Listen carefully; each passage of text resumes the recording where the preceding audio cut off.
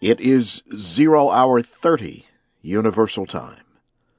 Here is the news in special English.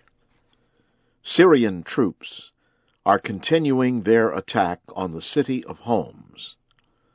The Syrian Observatory for Human Rights said government forces used tanks, rockets, and mortars Wednesday in Homs. The rights group says at least 50 people were killed. More than 20 buildings were heavily damaged in areas of the city controlled by rebels. Wednesday was the 5th day Homs had been attacked in an offensive that activists say has killed hundreds of people. Activists also said there was heavy fighting between pro-government groups and former soldiers in northern Idlib province. There were also clashes in rebel-controlled Zabadani near Damascus and in southern Dara province. The Obama administration says Egypt has charged several American citizens with crimes. State Department spokeswoman Victoria Nuland said the administration received a document from Egypt on Wednesday. She said translators were working on the very long Arabic language document. They are trying to find out which American citizens have been charged and what crimes they are charged with. On Monday, Egyptian investigators said they brought criminal charges against 43 foreign and local activists. 19 Americans were among the group. Some of them are in the American embassy in Cairo. Egyptian officials are investigating what they claim is the illegal foreign support of non-governmental organizations. Tibetans in exile report that another person set himself on fire Wednesday in China's southwestern Sichuan province.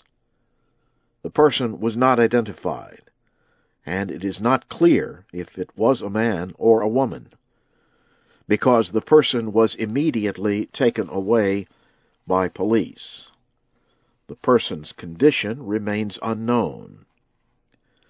Tibetan exile groups claim that about 20 people have burned themselves since March of last year to protest China's repression of Tibet's culture and religion. Weather experts say the extreme cold that has caused hundreds of deaths across Europe may continue for several weeks. Tens of thousands of people have been cut off from supplies by heavy snow. Ice has blocked rivers and caused officials to close ports. In Serbia, officials banned all traffic on the Danube, Sava, and Tisa rivers for the next 10 days. More than 400 people have died across Europe. The French news agency AFP said Russian officials on Wednesday increased the number of dead to more than 100. AFP said Bosnian officials used helicopters to bring supplies to towns that had been cut off. Heavy snow covered much of the Georgian capital of Tbilisi. Italy has also been hit with heavy snow. NATO fighter jets will continue guarding the skies over Estonia, Latvia, and Lithuania until 2018. A NATO official and officials from the three nations announced the agreement Wednesday. Those nations joined the North Atlantic Treaty Organization and the European Union in 2004. But they lack the money to guard their own airspace. NATO aircraft from other alliance nations have been providing assistance.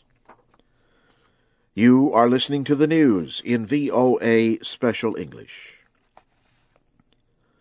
Clashes between police and protesters in the Maldives have spread from the capital, Male, to several nearby islands. People on the islands reported that supporters of the former president, Mohamed Nasheed, seized several police stations late Wednesday. That followed unconfirmed reports that police had beaten the former president during an earlier protest in the capital. At the time, he was leading supporters in a protest. The demonstration turned violent when police used tear gas and sticks against the protesters.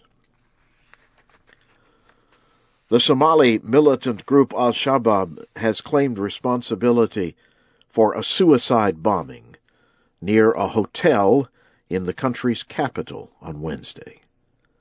The bombing killed at least 15 people and wounded more than 20 others, including Somali parliament members.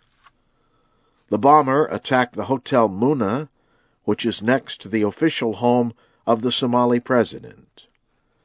The hotel is well known as a meeting place for Somali lawmakers. The government in South Sudan says it has fully stopped oil production. South Sudan announced plans to suspend oil production last month. Earlier, the South accused Northern Sudan of seizing more than $800 million worth of oil. The oil had been transported through pipelines in the north.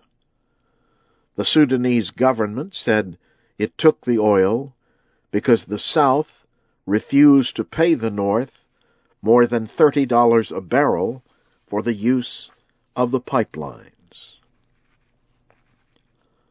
Sudanese President Omar al-Bashir says the nearly 2 million people displaced by the conflict in Darfur should now return to their homes.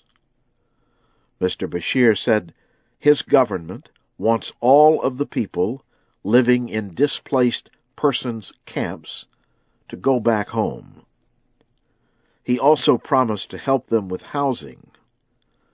The Sudanese leader spoke Wednesday in Al-Fashir, the capital of North Darfur. The Sudanese government has been fighting rebels in the Darfur area since 2003. The United Nations estimated last month that the conflict has forced nearly 2 million people from their homes. In political news, former Pennsylvania Senator Rick Santorum has taken his presidential campaign to the southern state of Texas. On Tuesday, he won Republican nominating events in Minnesota, Missouri, and Colorado. The wins have raised questions about the candidacy of former Massachusetts Governor Mitt Romney.